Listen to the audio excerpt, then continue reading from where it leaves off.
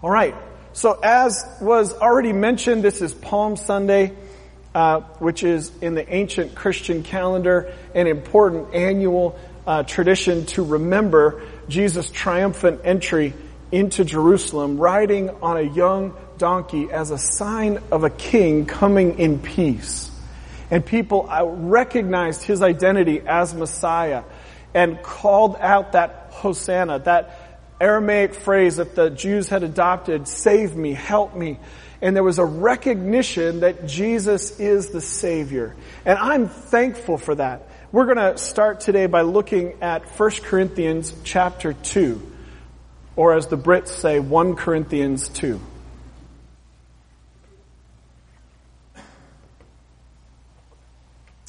The New Living renders it this way. For I decided that while I was with you, I would forget everything except Jesus Christ, the one who was crucified. Now, Paul is writing to the Corinthian believers, and he's writing a letter to them within the context of their relationship. And so he is, at the beginning of the letter, talking a little bit about their past interactions with each other. And he's talking a little bit about how he first started to communicate the good news of Jesus and what it means to be a church and the purpose and all of those things. And that's the context of this comment. And it seems kind of odd, especially in the Old King James or in the ESV. I determined to know nothing among you except Christ and Him crucified. It's like, it seems kind of morbid, Paul. What's your deal? Oh, maybe your brain doesn't work like mine. It's like, what are you talking about here? Like slow talking Bart, or no, the loud, fast talking Bart? Like you have to distinguish between which Jesus you're referring to. I think they know. Wait, what's the deal, Paul? Why do you have to? Why is that an indicator? And it's an indicator because in Jesus Christ, in who He was, who He is, what He had done, what He was doing, they had a life-changing experience. Have you ever had a life-changing experience? I have. A big wheel. I kid you not, when I was a little kid and my parents got me a big wheel, just like, I found a picture, this is exactly the one I had. It was a life-changing experience. It set me off on a path of being an adrenaline junkie, which I am. I need adrenaline. I love speed. I love danger. It's a part of me. It's who I am. I remember this big wheel so very clearly. I don't know if you can see it, but on the back wheel, on what would be on your right hand side is an e-brake. And you could skid, you could power slide that thing to no end. And let me tell you something, those hard plastic wheels, I shaved those things down over and over and over. I got such a thrill, downhill speed. It was amazing. When I graduated to a skateboard and I would start to slalom, and then later my family, we moved to this house that was on a hill, and I would go down this hill. It was the city limits, and this road on this hill, it actually came from what had been at one time was a prison, and then became a military academy. And what they had done, when they carved this, it's literally a rocky butte. It's called Rocky Butte because it's just like solid rock. And when our church moved up there, we had to do a bunch of dynamiting in order to do construction. It's just a crazy thing. But when the military academy took over, when they were busting up all the rock, they put these boulders, like literally like this big, along the sides of the rock. And I never really thought about those boulders. I just thought about the speed that was possible going down this hill. And so I started like standing up, and then realized pretty quickly that was pretty crazy. And then so what I would do is I would lay down on my skateboard to go down the hill. And now sadly they've put in speed bumps, which is a crime against humanity. And I literally, as I got into ninth grade, I had started to have friends that could drive. And so I had a friend drive alongside me as I was going down on my skateboard and clocked me at 35 miles an hour. Now, if you know anything about old school skateboards, they get these speed wobbles and they start going like this. I survived. Let's see if you can.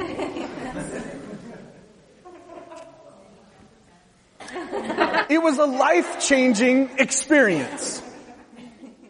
Paul says, when I came to you, I decided that while I was with you, I would forget everything except Jesus Christ, the one who was crucified. Jesus Christ, the one who was crucified, was a life-changing experience. Saul, who was renamed to Paul, Saul was breathing murder, hated the Christians. He had an interaction with Jesus that was a life-changing experience. Today, we sang the words. We sang a description of Jesus that I think is really appropriate. Marvelous. Now, some of you were here a couple of weeks ago. I talked a little bit about superheroes. And so I just want to let's talk a little bit about this word marvelous. Marvelous, causing wonder, astonishing, miraculous, supernatural, of the highest kind or quality, notably superior. And when Marvel, Stan Lee is creating heroes, one of the things that attracts people to heroes is their abilities. Some of you are thinking. Their attributes. What are they like? What's their backstory?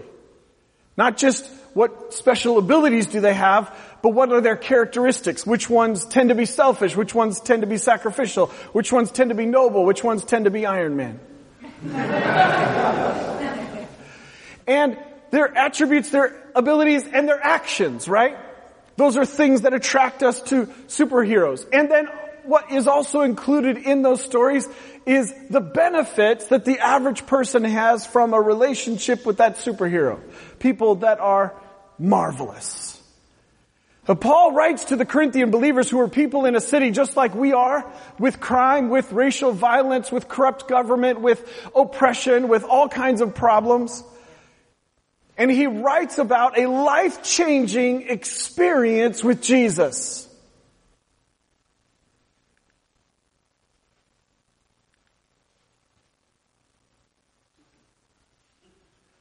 I think that in our current climate, it's maybe easier and more attractive to think about the attributes, the abilities, the activities of superheroes from the comics than it is to think about the actions, abilities, and attributes of our Lord Jesus.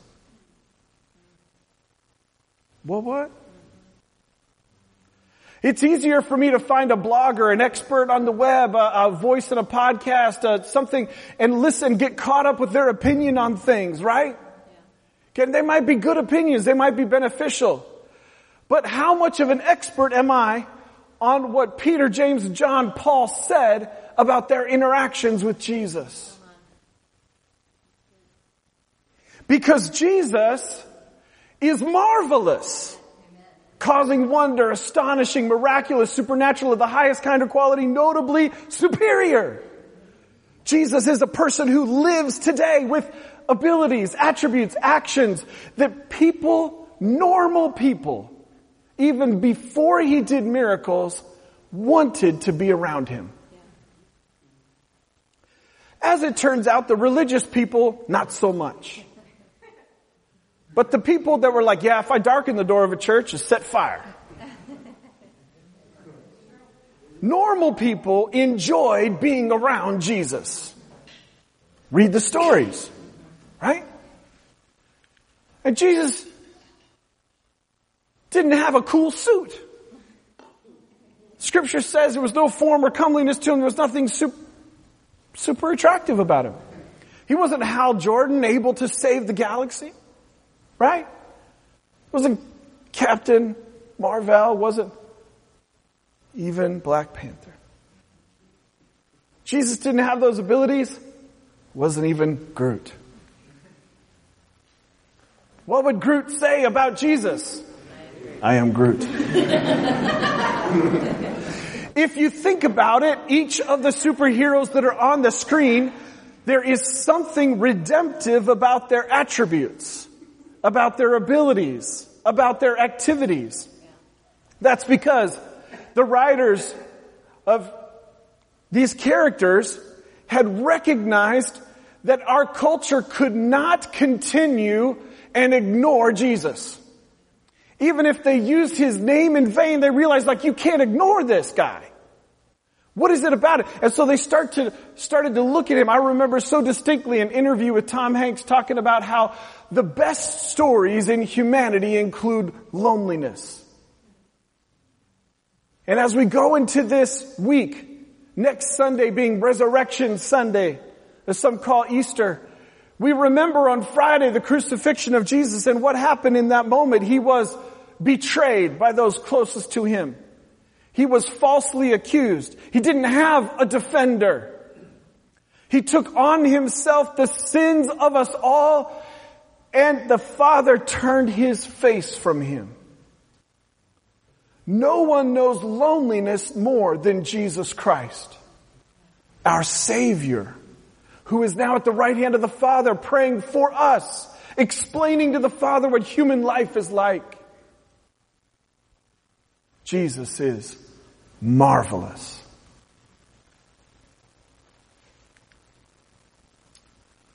So that's why Paul wrote these words.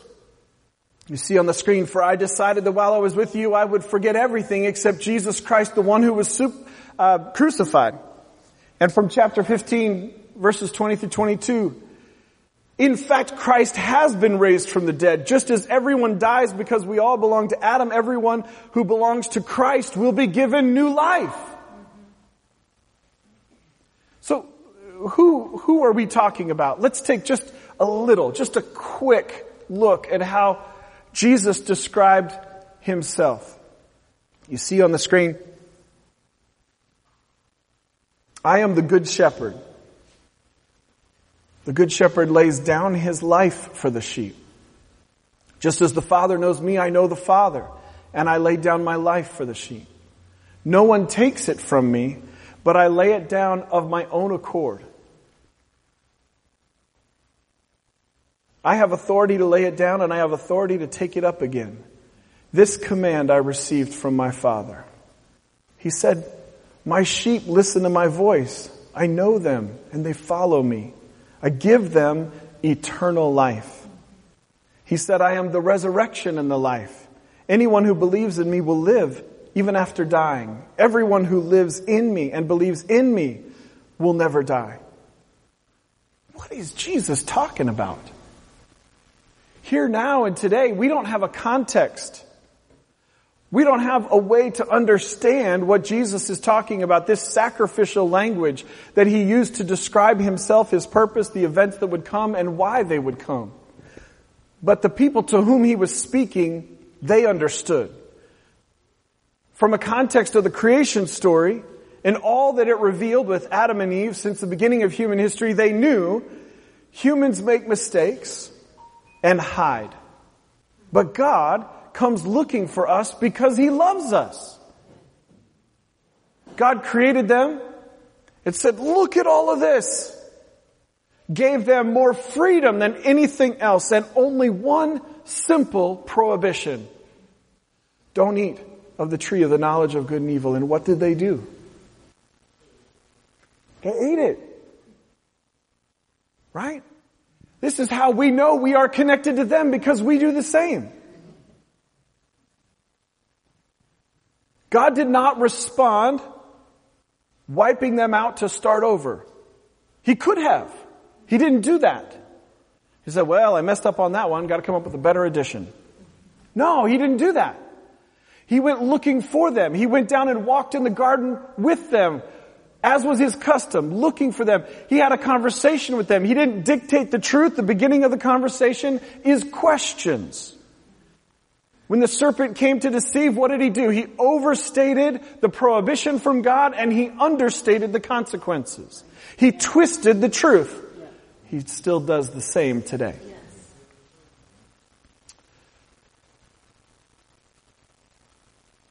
Jesus used words like sin, trespass, and iniquity. Sin is to miss the mark. Not do something you should do, or do something you should not do. Trespass is crossing forbidden lines or boundaries that God set up for our protection. The parents in the room, you know what it's like. You tell the child, don't put a fork in the microwave. Why do you do that? Is that because you're a bummer? It's for their protection. You teach them the danger of the stove. Why? Because a burn is really painful. Right? God the Father, the creator of all that we see, has the right and the wisdom to give us some instruction, some riverbanks, if you will, some guidelines for healthy living. And He does so for our benefit. And repeatedly in the Old Testament, when He adds rules, you see He says, I'm doing this because of your hardness of heart. We actually only see God bring rules when people disobey, reject Him, and rebel. What we see at the beginning is the nature of God, which is free and permissive and creative, and go for it. Have a good time. We are the ones that push Him.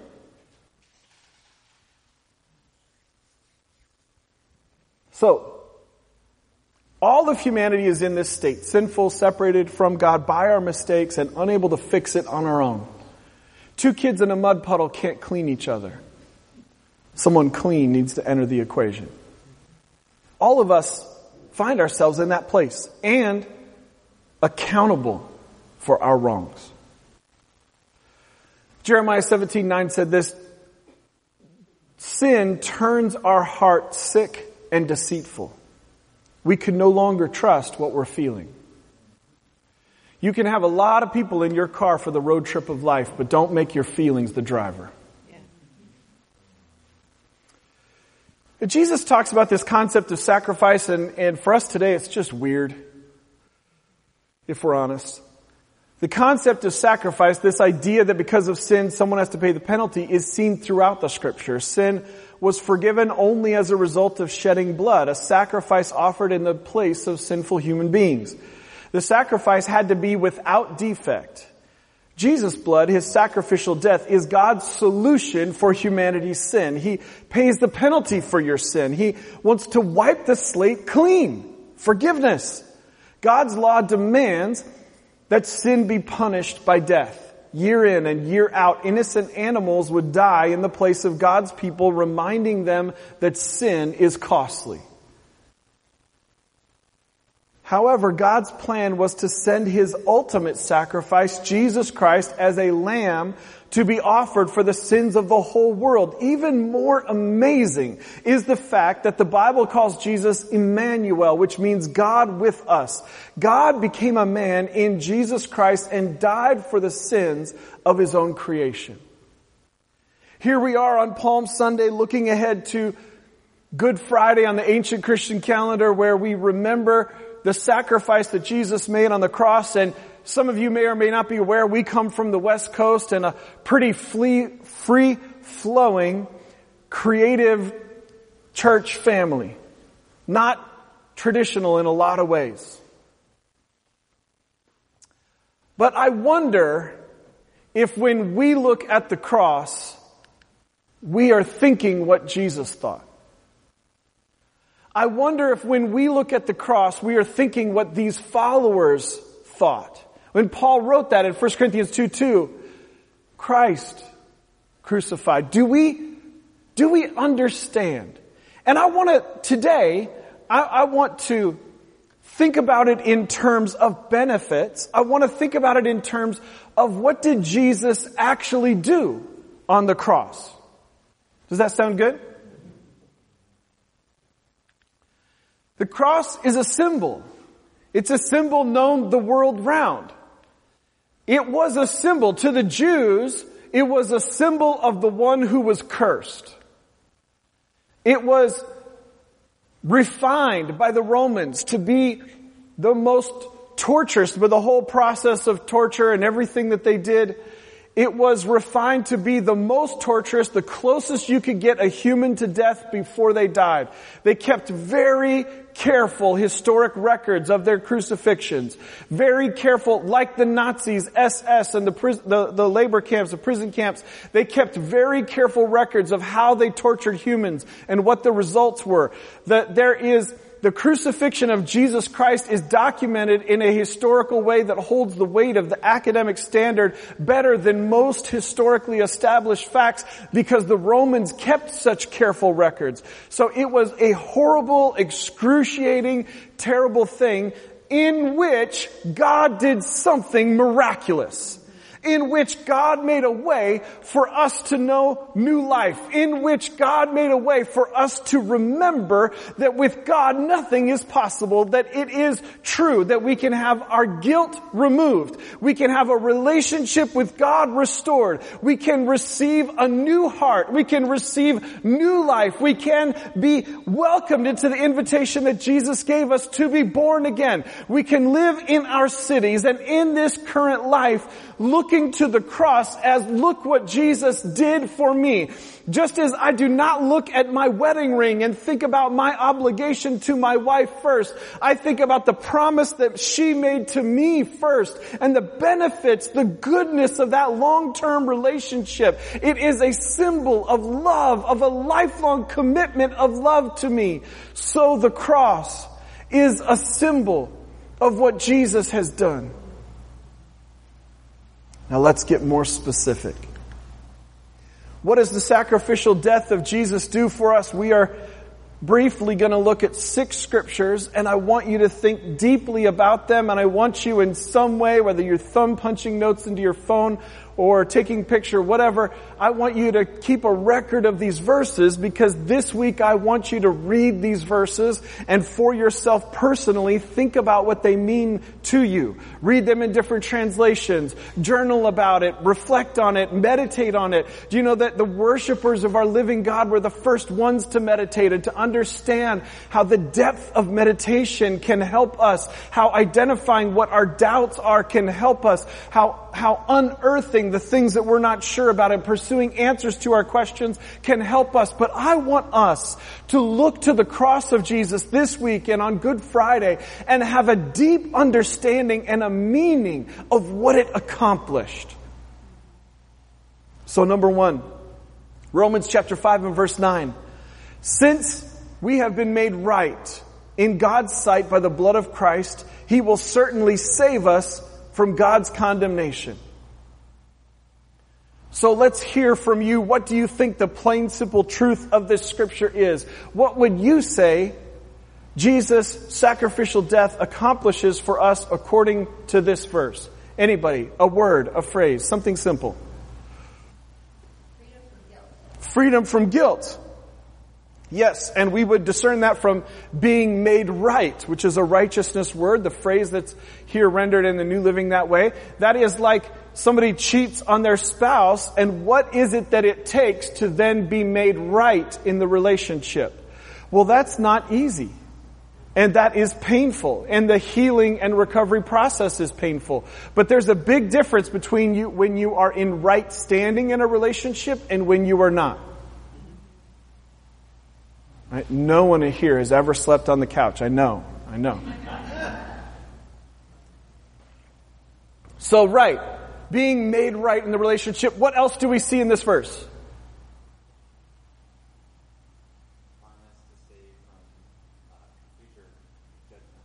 Exactly right. Promise to be saved from future judgment. So, Jesus, if you pay attention, talks about God with terms that seem in tension from each other often. He talks about spirit and truth. He talks about mercy and the word. Here's what we know. Our God is a God of mercy, and our God is a God of justice. He is more long-suffering than any human. He does not give up on humans the way that we do. He does not have the patience of a gnat like we might. He holds out hope to no end, calling each person to himself. Peter wrote, He is not willing that any should perish. And yet, each human has a lifetime of opportunity and then a day of accountability that comes. And our just God will judge those who are unrepentant. So, those are truths that we hold in tension. So Justin is right. the blood of Christ, the sacrificial death of Christ on the cross, saves us from certain punishment. The verse does not say your good works, your good looks, your good deeds, your praying the exact right words. It doesn't say that. It says the death of Christ on the cross. Number 2, I got to keep moving.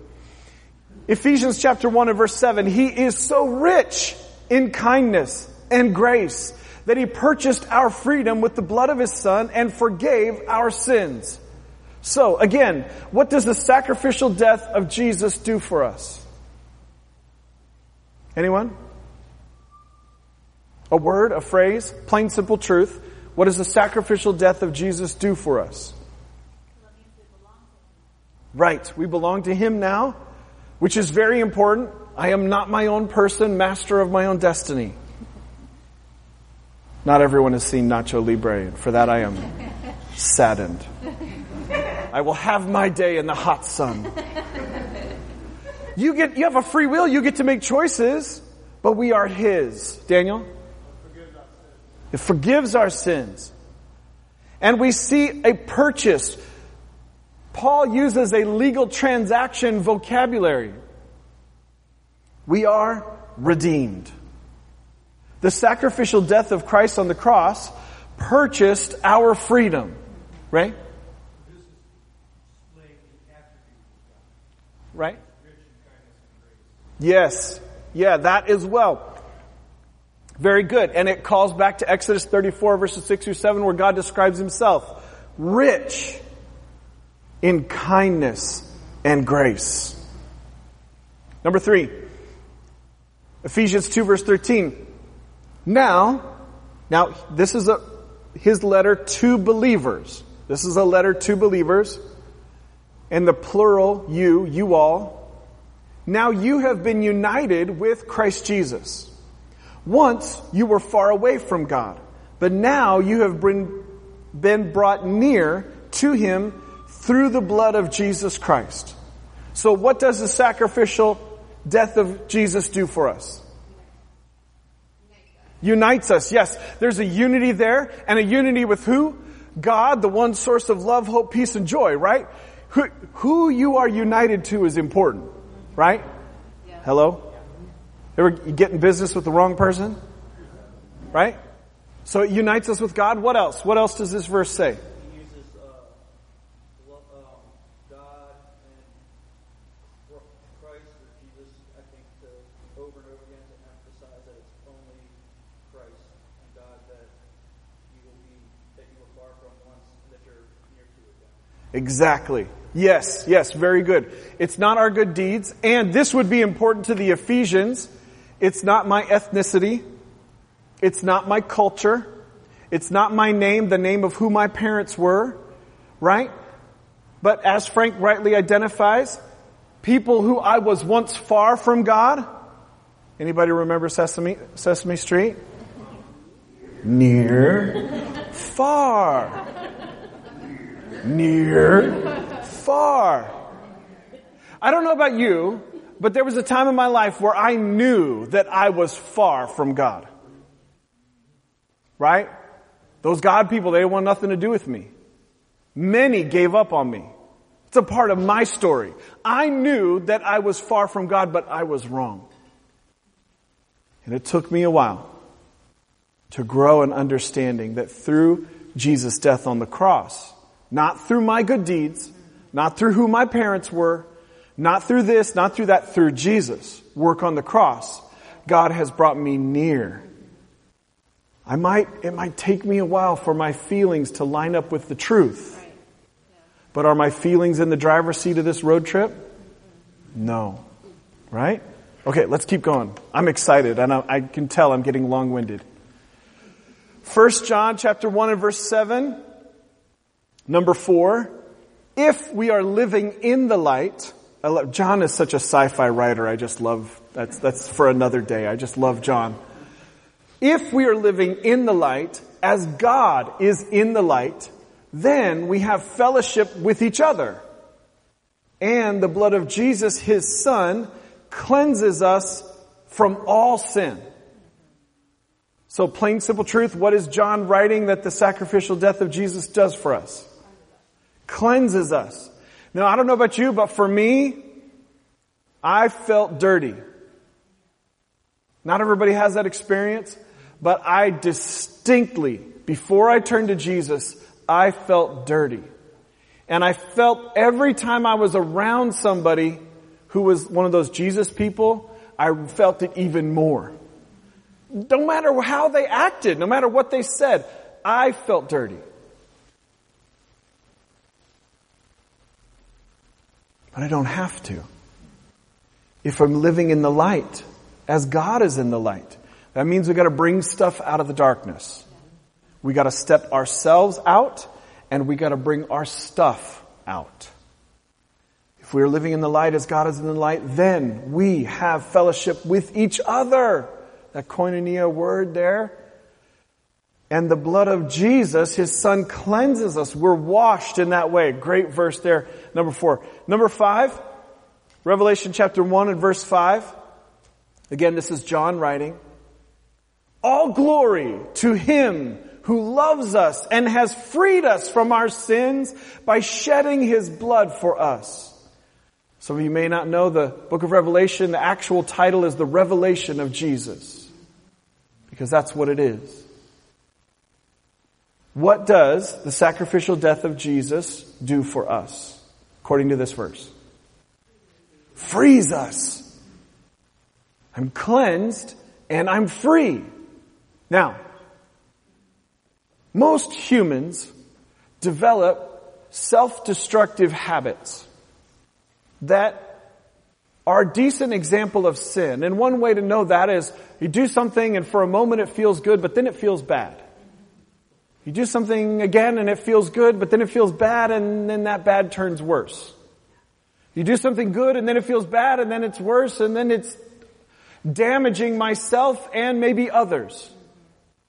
That's a good example of sin that God wants to remove from us. Not only that, but free us from the compulsion to repeat it. You all look fantastic today. I'm sure you've never experienced this, but I have an addictive personality. Just ask my wife of more than 2 decades. And as a person with an addictive personality, I've had years of my life dominated by compulsion to repeat self-destructive habits. Hello? That's me. Hi. Through the sacrificial death of Jesus on the cross, I have been freed from that compulsion. I no longer am compelled to repeat those mistakes like a dog returning to its vomit. I am no longer compelled. And I'm telling you today that my testimony, the reality, and there are people here in this room, in my accountability group, that know I am free from that compulsion. Now, until Christ returns in this sinful world that we live in, temptation can return. But whether or not I am compelled to repeat those mistakes, that changes. Because the Spirit in me changes. Because my feelings, my habits, my hang-ups are not in the driver's seat of my road trip. Now, there is a miracle that God does in your life, and there is a process of healing, and so we invite everyone to come Wednesday night, Celebrate Recovery, 7 p.m., the Hamden Family Center, where you can find healing and freedom from life's hurts, hang-ups, and habits. Can I get a, well, what? Amen. All right. So, Revelation 1:5 is number 5. Frees us from sin, freedom from unhealthy, self-destructive bad habits. Number 6, 1 Peter chapter 2, verse 24, sacrificial death of Jesus on the cross. What does it do for us? The passage says this: He personally carried our sins in His body on the cross so that we can be dead to sin and live for what is right. By your wounds, you are healed. So somebody, a word, a phrase. What does the sacrificial death of Jesus do for us? I'm sorry, what?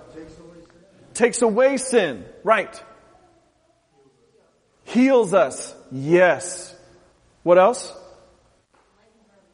Yes. Lightens our load. What else?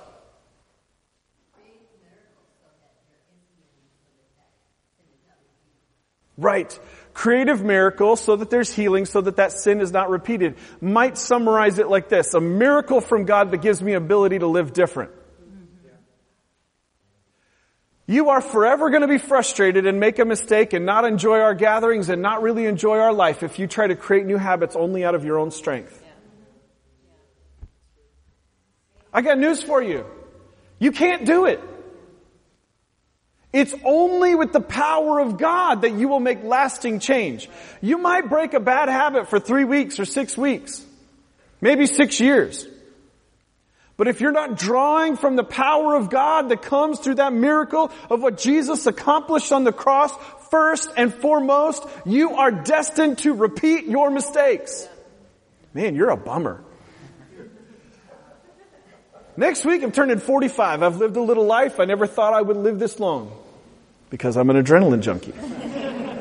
Broken both arms twice, 4 concussions, knee surgery because I love me some adrenaline. I've learned a few things. I've learned a few things in this life. When you try to do good that you were created for out of your strength, you will always be stressed. You will always get weak. You will always fall short.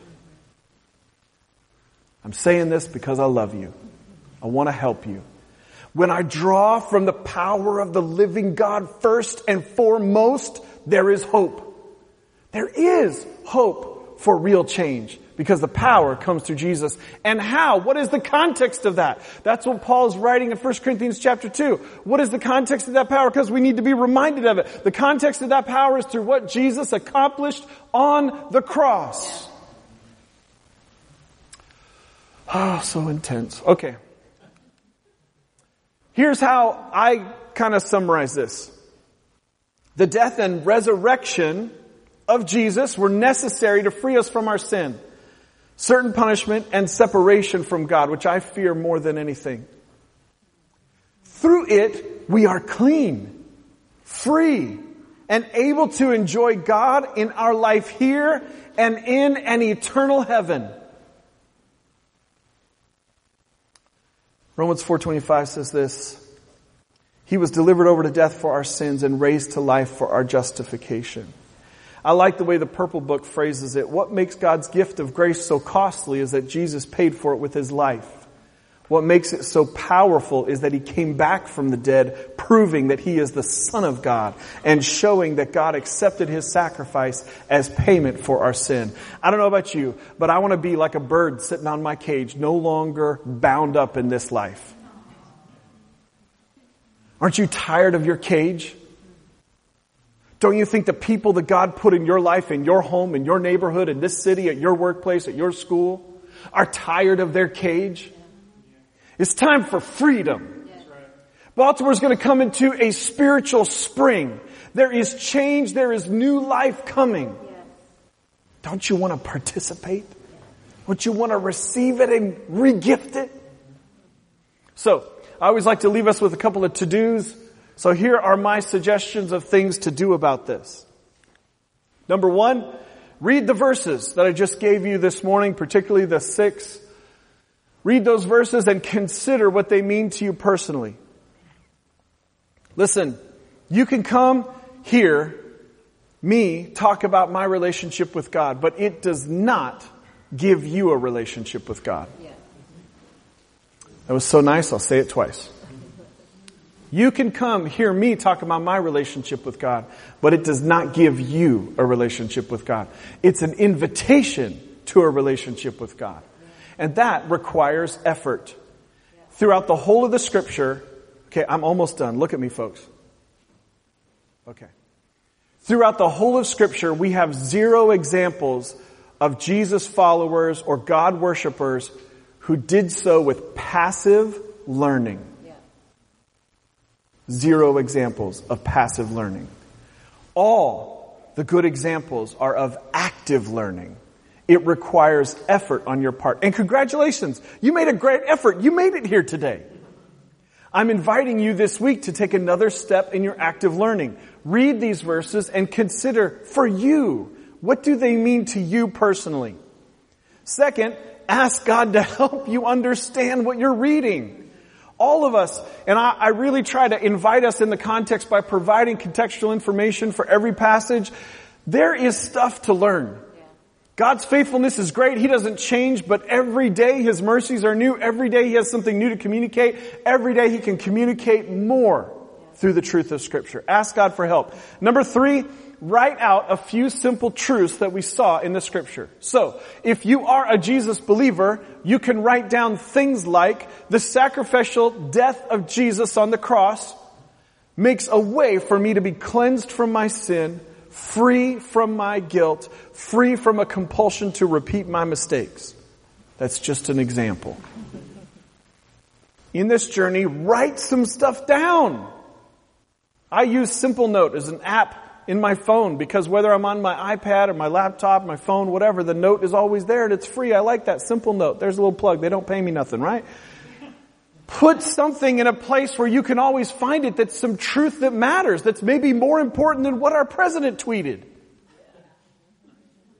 It's more important. All right, some of you will thank me later. Number 4, thank Jesus for what He's done for you. So you write some plain, simple truths about what the sacrificial death of Jesus does for you on the cross. Then thank Jesus for what that means to you personally. I can thank God for time with you, but I cannot thank God on your behalf for what He has done for you. Only you can thank God for what He has done for you. That's a powerful truth. Number 5, tell someone about what this means to you. Listen, it takes time to walk through people through the truths of how we came to have Holy Scripture, because there's a lot to it. It takes time to walk people through different spiritual principles, but it can take 2 minutes for you to describe what Jesus means to you. And when you know it, when it's deep in your gut, when it is a life-changing experience like my big wheel, they can't argue with that. Will you stand with me? Let's close in prayer.